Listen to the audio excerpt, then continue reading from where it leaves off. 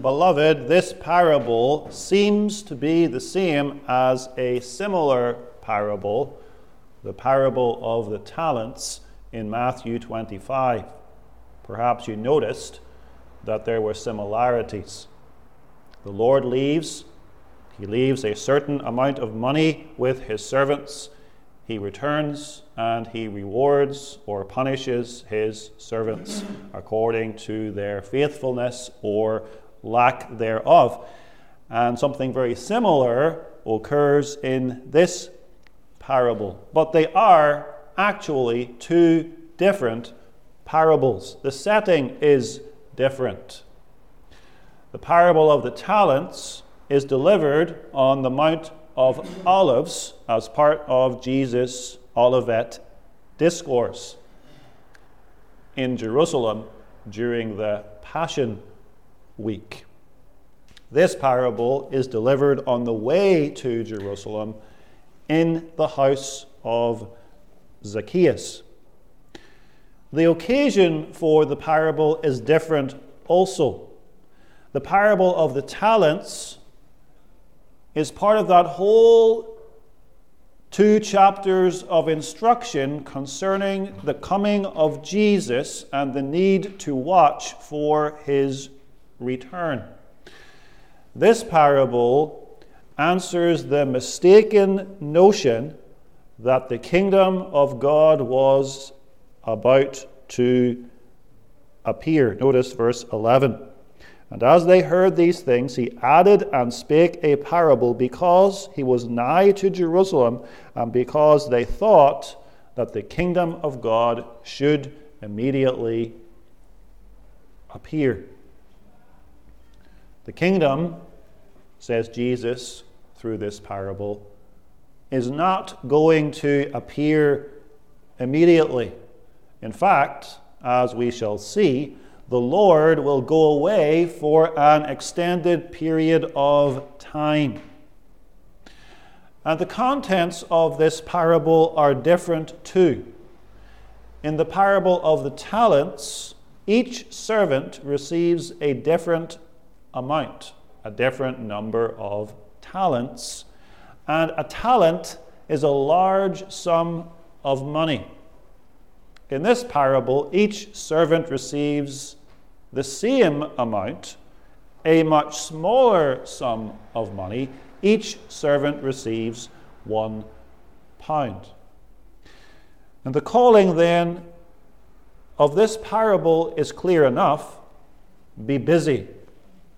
Be busy until the Lord returns. Wait patiently for the coming of the Lord.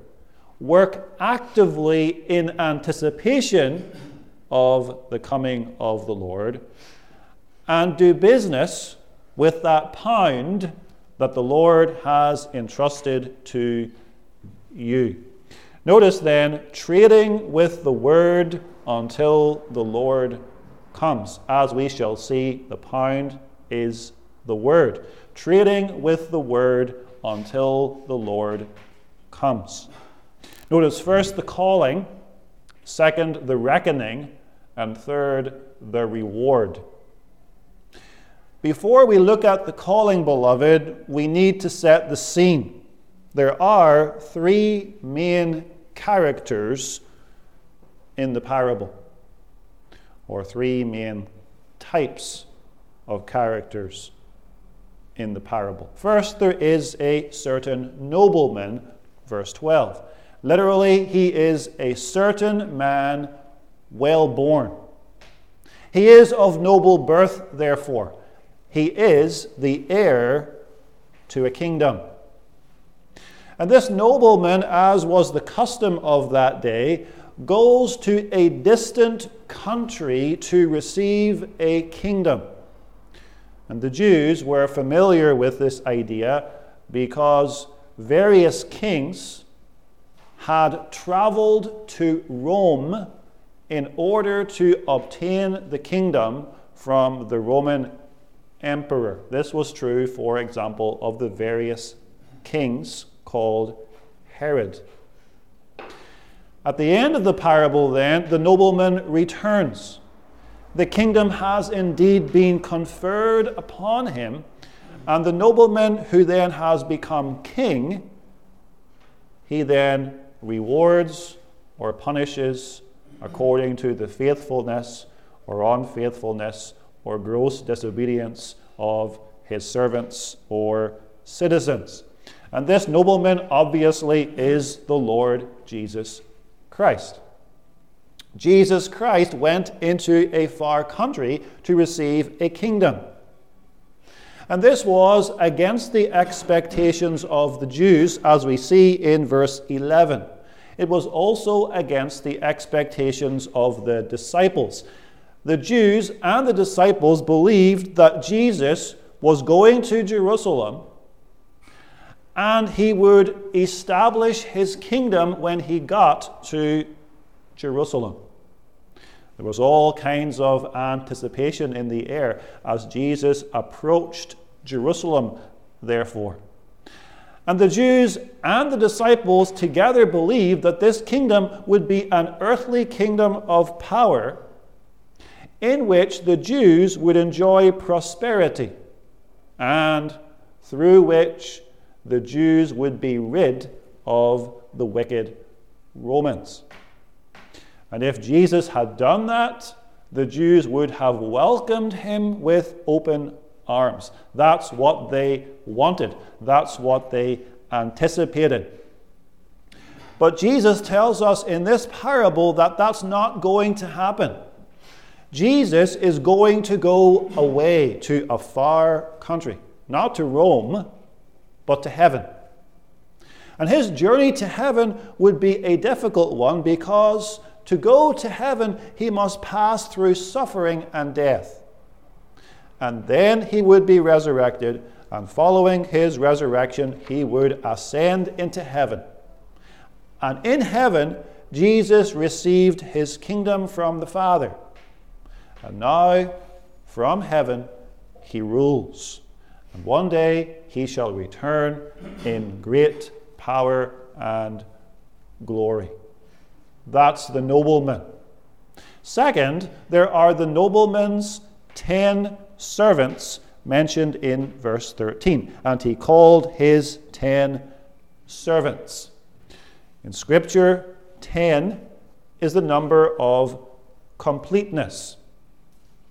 You can notice too that only 3 of these servants are mentioned in the subsequent verses. Those 3 are representative, therefore, of the whole of the 10. These servants, or more literally slaves, belong to the nobleman.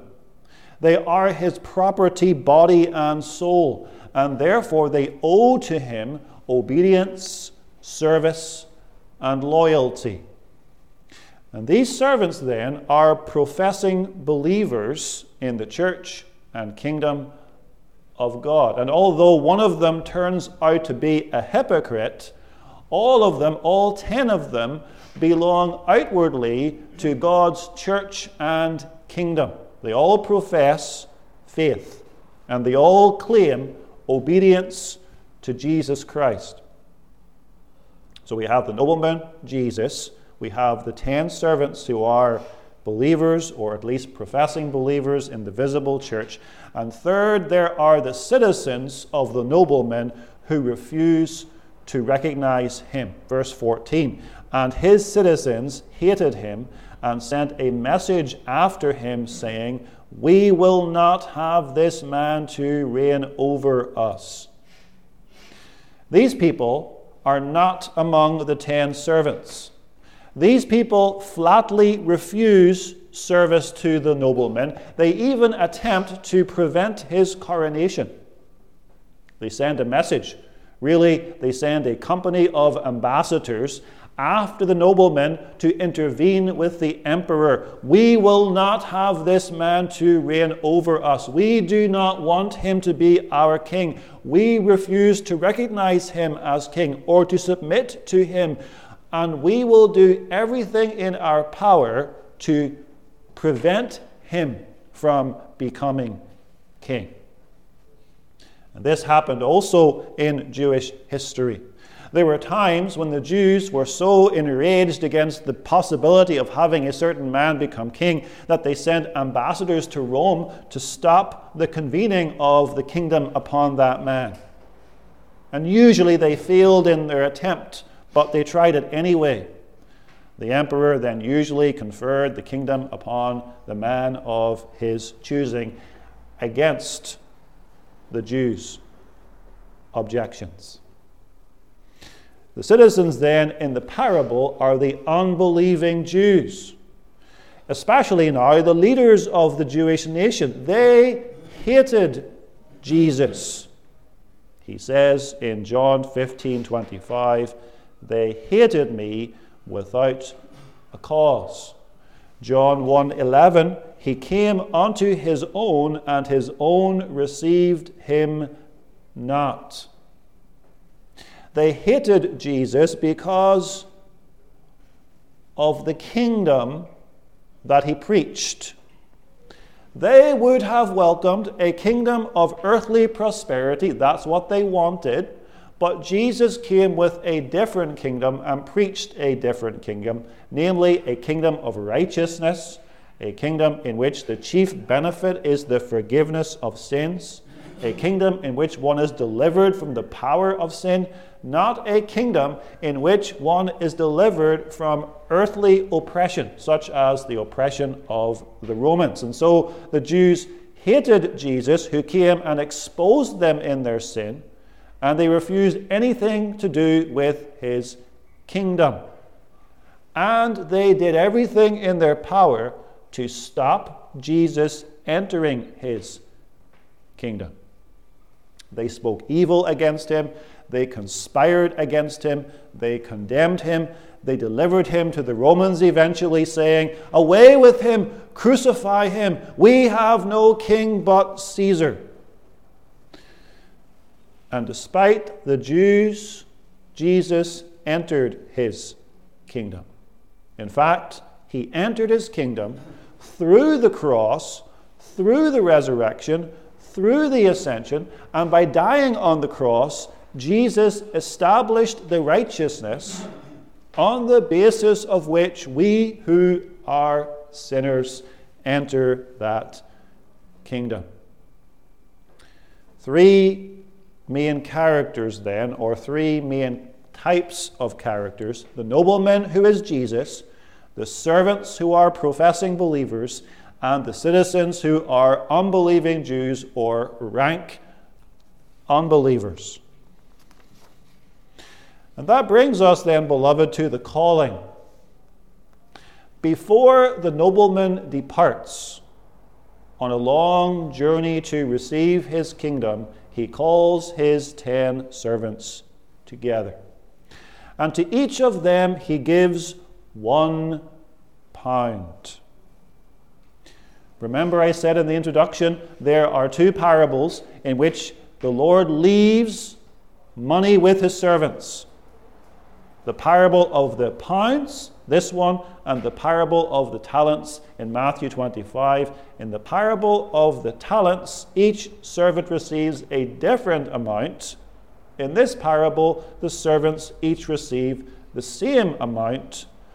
10 servants, £10, each receives £1. A pound is a sum of money.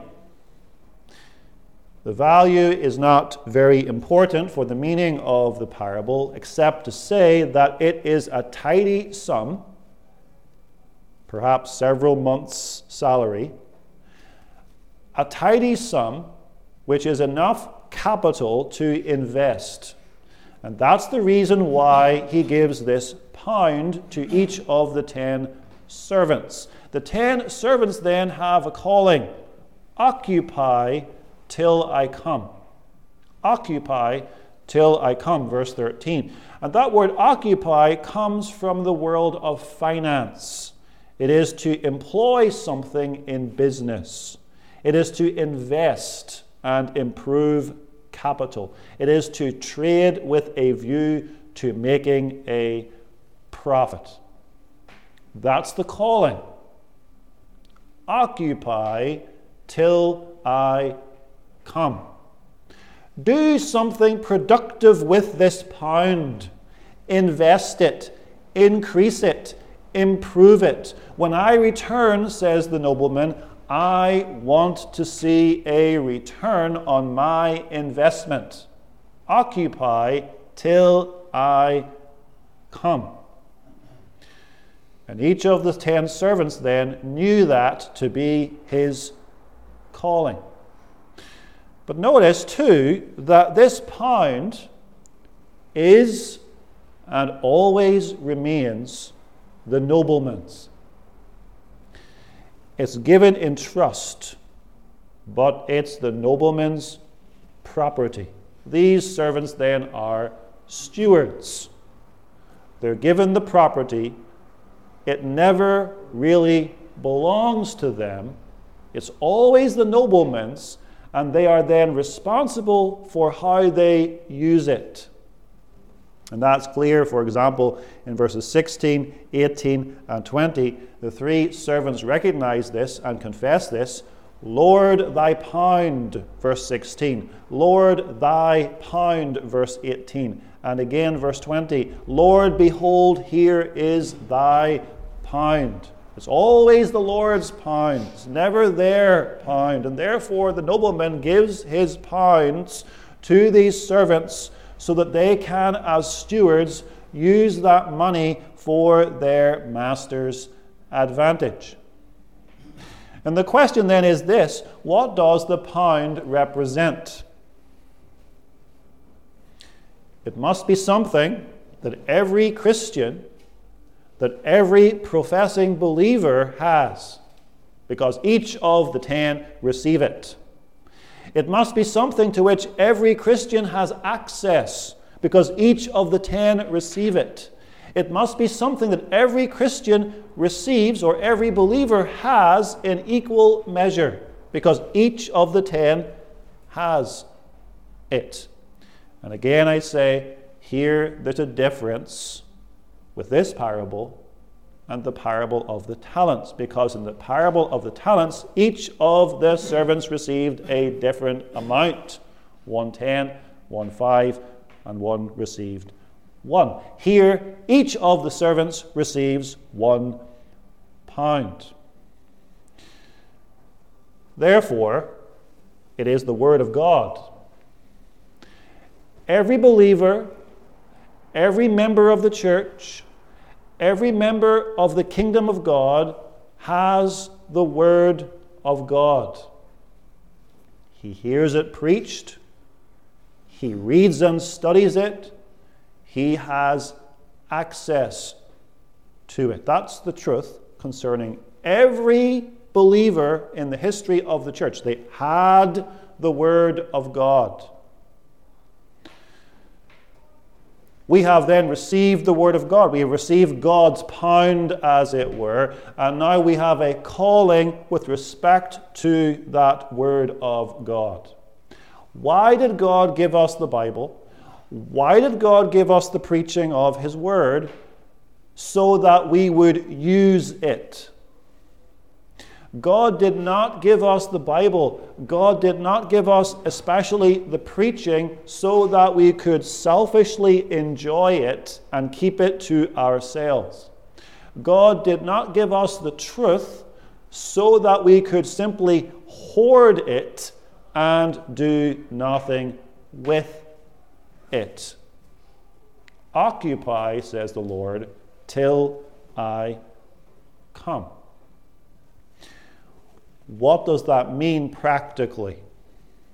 Well, a number of things. First, God requires us to listen to the Word of God so that we thoroughly understand it. That's where it begins. That's where our use of the Word of God must begin. We must take every advantage to hear good sermons, to study the Scriptures in private and in Bible studies, to read good Christian literature, because ignorance is destructive to the Christian life. We listen to the Word of God. Second, God requires that we live according to the word of God that we hear. There's no profit, beloved, in hearing the word of God if we are also not doers. James 1:22 makes that clear. But be ye doers of the word, and not hearers only, deceiving your own selves. If we live contrary to the word of God, then we bring dishonor on God's name, and we greatly harm our witness to the truth. Paul writes in Titus that we must adorn or decorate. We must adorn the doctrine of God, our Savior, in all things. Titus 2, verse 10. We must live, says Paul in 1 Timothy 6, verse 1, and Titus 2, verse 4, live in such a way that the name of God and his doctrine be not blasphemed. It's possible, of course, to live in such a way that the name of God and his doctrine are blasphemed. Third, God requires that having heard God's word and having lived out of that word and according to that word, God requires, third, that we propagate the word of God. That's, of course, the chief task of the minister who preaches. But that's not only the task of the minister, because the whole congregation, with every Christian, is involved in propagating the word of God. Even if the individual believer does not speak much himself, he supports the gospel ministry with his money, with his prayers, with his presence. The believer sacrifices a great deal for the sake of the propagation of the truth, so that the truth goes forth. Think of the Christian school. Think of the seminary. Think of the missions and the mission fields. These require time and money and commitment and devotion and the prayers of God's people. And without the commitment of the church, those things shrivel up and die. And fourth, God requires a life that is saturated in the Word of God. You're hearing the Word, you're living according to the Word, you're propagating the Word, you are living a life that is saturated in the Word of God. Christian parents instruct their children in the fear of the Lord. Husbands and wives study the Scriptures together and are molded by the truths of Holy Scripture. Single members and young people testify to the truth of God's Word at school, university, and in the workplace, even by how they live. And if necessary, they suffer hardship for the sake of the Word. The man who loses his job for the sake of the word is occupying until Christ comes. The man whose family hates him for the sake of the gospel and yet clings to the truth, despite their objections, is occupying till Christ comes. The believer who goes to prison rather than deny God's truth is occupying till Christ comes. The believer who lays down his life as a martyr because the alternative is disobedience to Jesus Christ is occupying until Christ comes. And there is therefore no lack of opportunity for every Christian, every believer, every member of the church, every member of the kingdom of God to occupy until he comes. This then is a lifelong calling for the child of God. Occupy till I come can also be translated as occupy while I am coming. And the idea there is that the nobleman could return at any moment. He doesn't say when he's coming back. And when he returns, he wants to see you trading with his pound. He does not want to see you and find you idle, squandering time, squandering money, squandering opportunity. You could have, and you must, press all things into the service of the Word of God. It's never too early to begin occupying till Christ comes. It's never too early to start reading and studying and propagating the Word of God. It's never too early to start living according to the requirements of God's Word. It may someday be too late, but it is never too early. It was too late for one of the servants when the nobleman came back to take a reckoning of his servants. It will be too late for those who, when Christ returns, are found neglectful of God's Word. And so the calling is, occupy till I come. In verse 15, the nobleman returns. He is no longer a mere nobleman at this point. He is now the king, having received the kingdom, we read in verse 15. And this tells us then that the attempts of his enemies to prevent his coronation have failed. He has gone to the far country, he has received the kingdom as promised, and he is now returning, this time with power and regal majesty. In reality, this is a reference to the second coming of our Lord Jesus Christ. He suffered, he was crucified, he died, he was buried.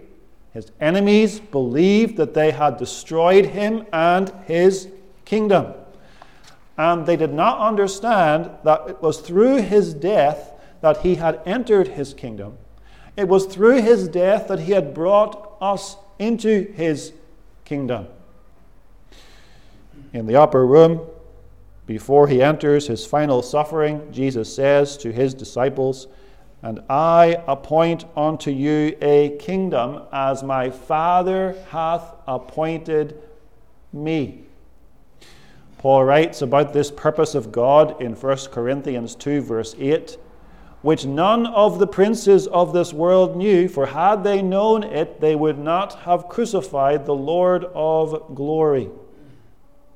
And again, Colossians 1, 13 and 14, about God, we read this, "Who hath delivered us from the power of darkness, and hath translated us into the kingdom of his dear Son, in whom we have redemption through his blood, even the forgiveness of sins." After the suffering, death, and burial of Jesus, he was resurrected from the dead, he ascended into glory, he sat down as the King of kings in heaven, and on the last day he shall return to judge the living and the dead. And here the judgment is pictured in the parable. As the king returns to render to every servant according as his works have been. Every servant must give an account before the king. Every faithful servant must be rewarded. Every unfaithful hypocrite must be exposed and punished, and every rebellious unbeliever must be destroyed. That's what happens in the latter part of the parable. And so we have the reckoning. The reckoning concerns the servants, the 10 servants to whom the king, the nobleman, had committed his pound. And the question is, what have they done with the king's pound? We have that in verse 15. He commanded these servants to be called unto him, to whom he had given the money, that he might know how much every man had gained by trading. There is expectation on the part of the king that his servants have done something profitable with his money. That was the command. Occupy till I come. There is expectation on the part of the king that his servants have gained something.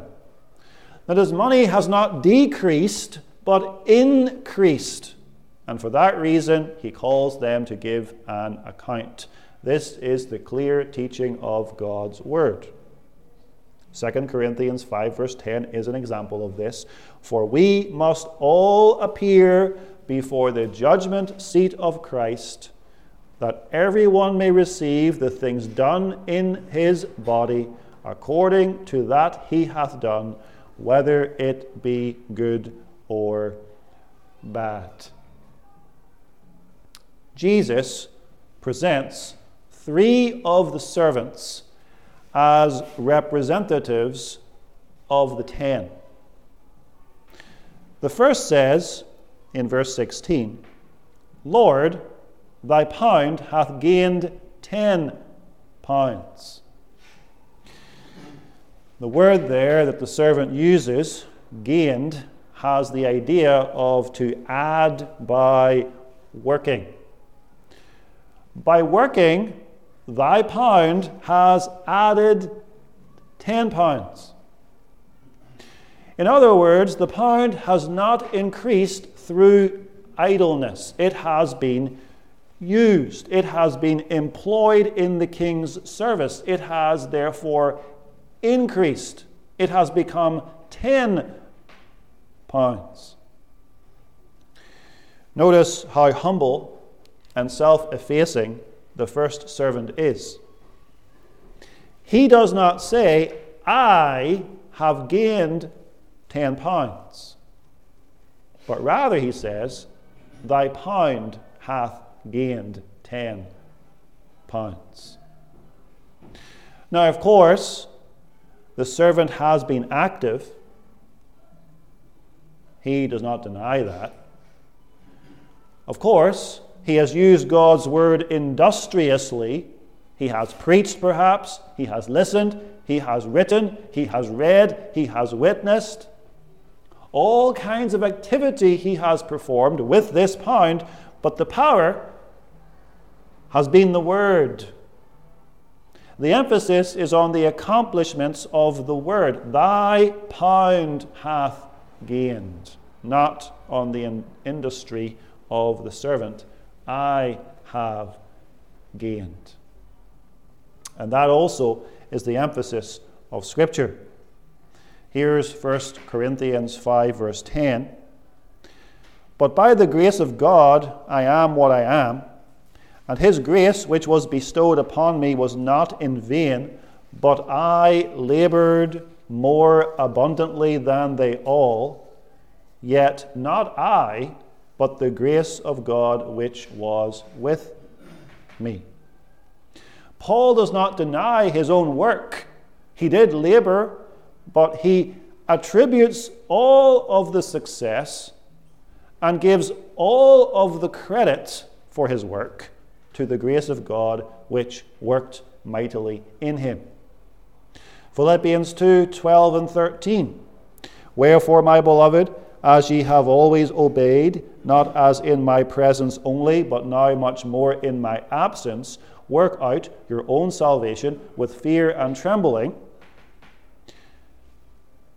There's the activity of the believer working out his own salvation.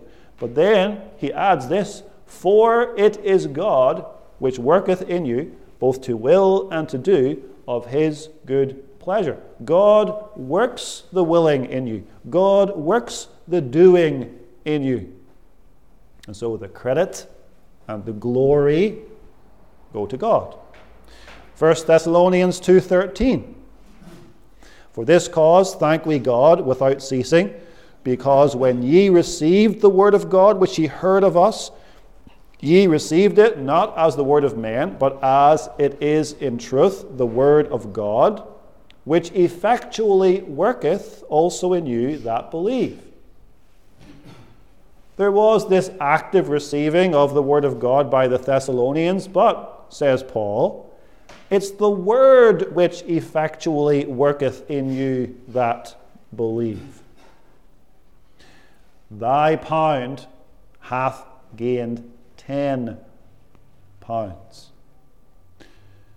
What that means is not explained. However, this man used the means of grace. He diligently frequented the church of God. He was devoted to the truth of God's word. He listened to it. He defended it. He propagated it. He instructed his family and friends in it. He lived in holiness in this world according to God's word. He suffered for the truth in love for that truth.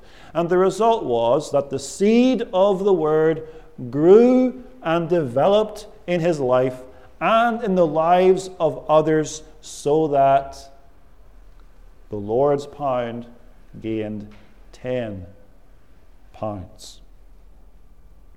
The second servant says, Lord, thy pound hath gained 5 pounds, verse 18. We do not know why his gain was less, while the first servant's gain was more. But the situation is basically the same. Humbly, the second servant comes before the Lord, and he humbly attributes the gain to the grace of God working through the word of God. Thy pound hath gained 5 pounds. Not I have gained, but thy pound hath gained. There's no indication here that the second servant was less faithful than the first servant. There's no criticism here of the second servant, as if God were to say to the second servant, well, how come you only gained 5 pounds when this first one, he gained 10 pounds? Your 5 pounds aren't good enough. Perhaps this second man had a smaller sphere of influence than the first man. He had less opportunity for doing good with the word than did the first man. But sovereignly, God determined less fruit for this man than for the first man. God does not measure success, beloved.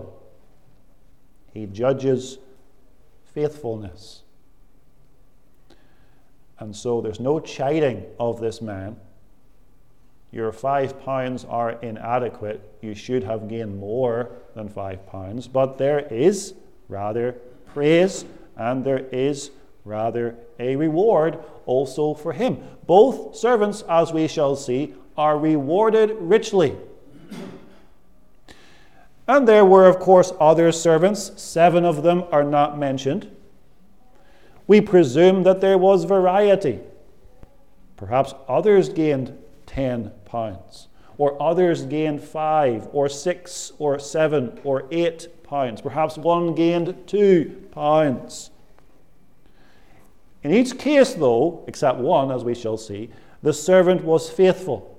Not perfect, not without sin, but faithful. In each case, too, the servant said, Lord, thy pound hath gained.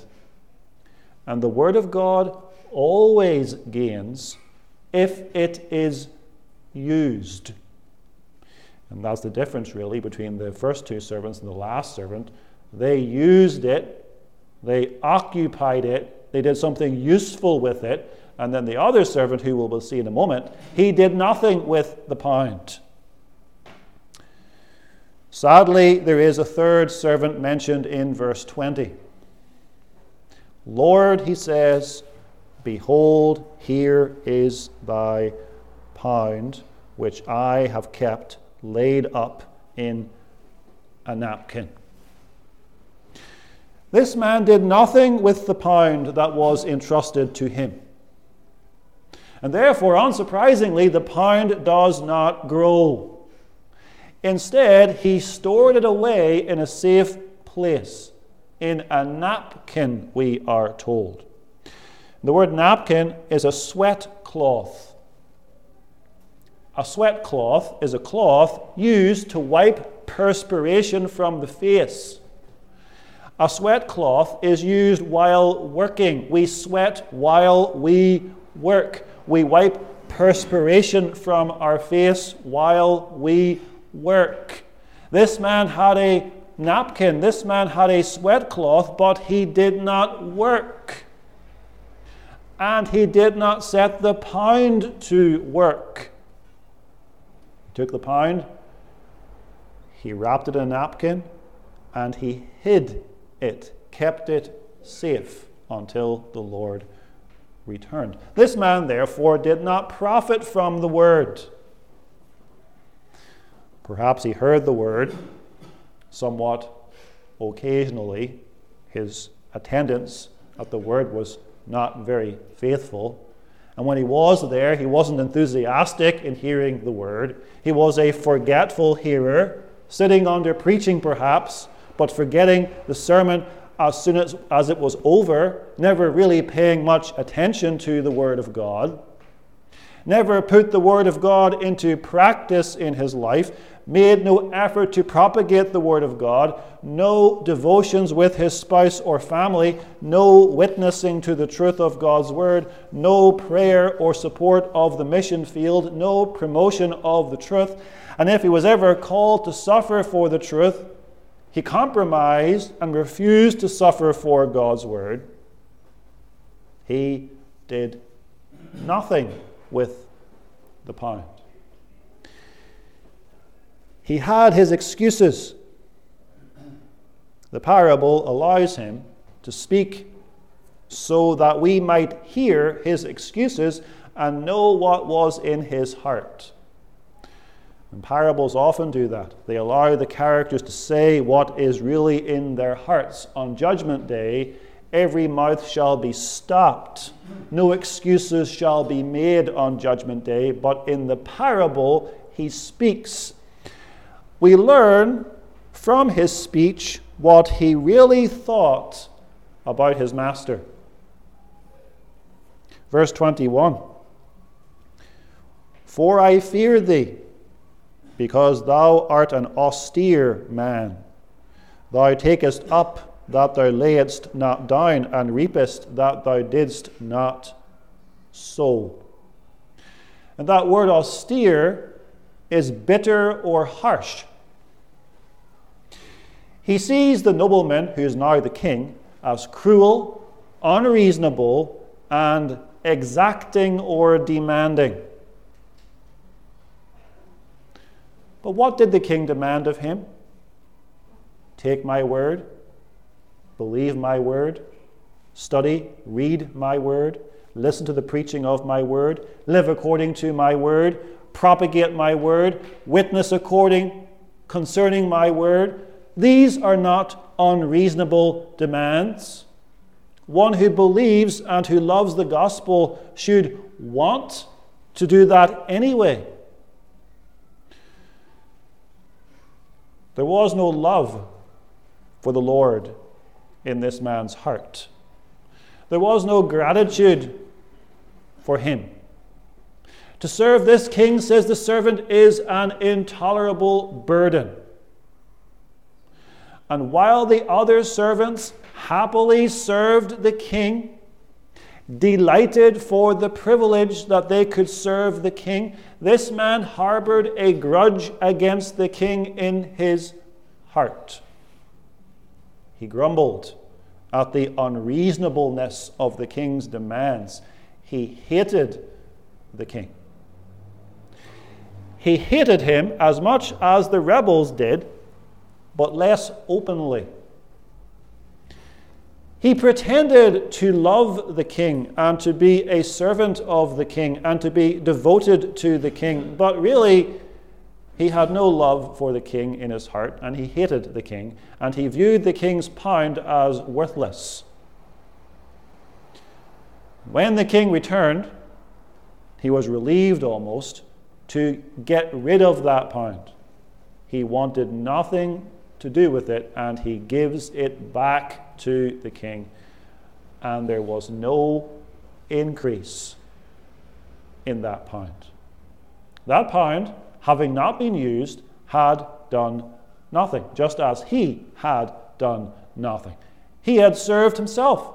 His own pleasures, his own desires, his whole life long had done nothing with the Lord's pound. And so, beloved, we come to the reward. The various parties are rewarded. We begin with those who were rewarded with punishment. First, in verse 27, the king orders that his enemies, the ones who resisted his rule, should be put to death before him. That will happen on the last day. All who refuse to serve the Lord Jesus Christ shall be cast into everlasting fire and tormented with fire and brimstone in the presence of the Lamb. Second, the wicked servant is punished in verses 22 through 26. The king, having heard the man's excuses, judges him out of his own mouth. If you knew my character, he says, and the king does not here admit this to be his character, but he grants the premise for the sake of argument. If you knew my character, then you should have at the very least deposited my pound in the bank. It would have gained at least some interest. Perhaps a 1% or 2% or 3% interest, or perhaps more. But doing nothing with the pound, which is what the servant did, was not an option. And therefore the king calls him wicked. And the punishment then is forfeiture of the pound. It is taken from this man, the 1 pound is, and given to the servant with 10 pounds. And forfeiture of the pound means essentially this, that this man is not a servant of the king. And if he's not a servant of the king, he's an enemy of the king and is punished accordingly with the others who were put to death in front of the king. He perishes forever in hell. He's a hypocrite in the church. And third, the 2 faithful servants are rewarded. The second servant, in whose case the king's pound gained 5 pounds, is made to rule over 5 cities. The first servant, in whose case the king's pound gained 10 pounds, is made to rule over 10 cities.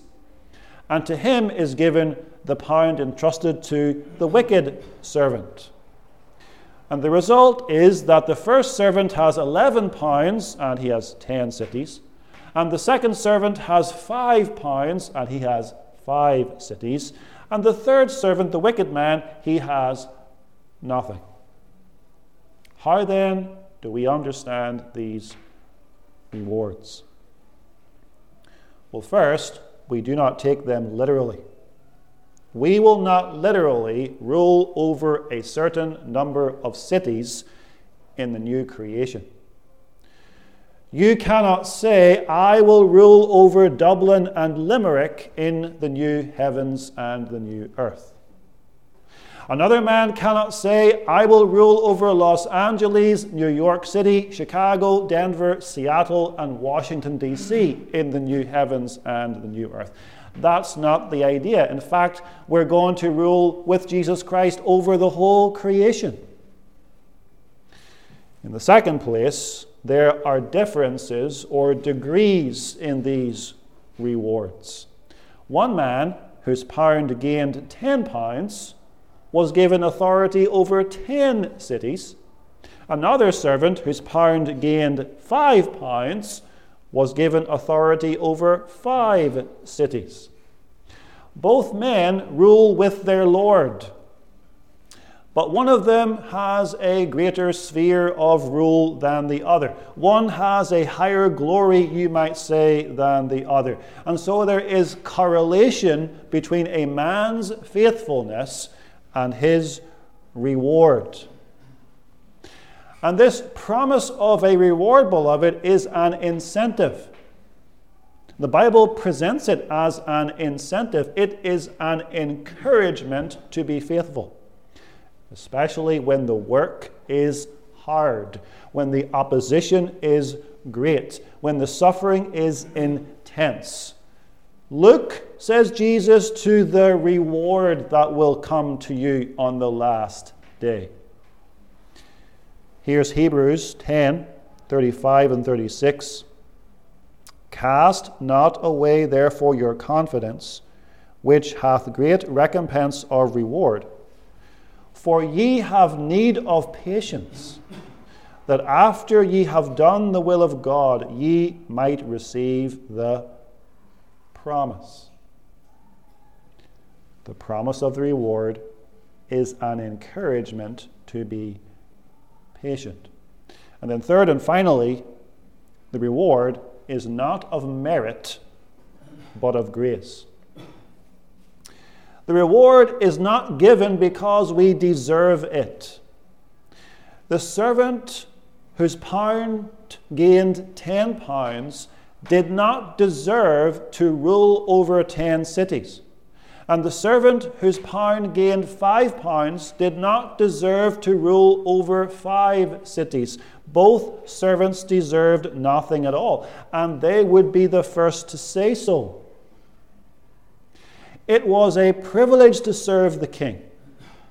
It was a great honor in itself to be entrusted with the king's pound and to see the king's pound grow. And therefore, the source of the reward is not the hard work or faithfulness of the servant, but the generosity of the king.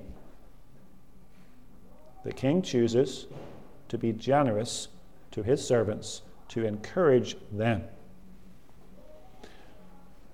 Very concretely then, beloved, the Lord gave us a place in his kingdom graciously. The Lord prepares work for us to do graciously. The Lord works in us by his Holy Spirit to do the work graciously. The Lord forgives us on the basis of the cross all the imperfections and sins that cleave to our work. He does that graciously. And the Lord finally crowns his gifts with his grace graciously. It's all of grace. Salvation is of grace, and the reward is also of grace. That's the incentive, beloved, to serve such a king. He is a gracious Lord.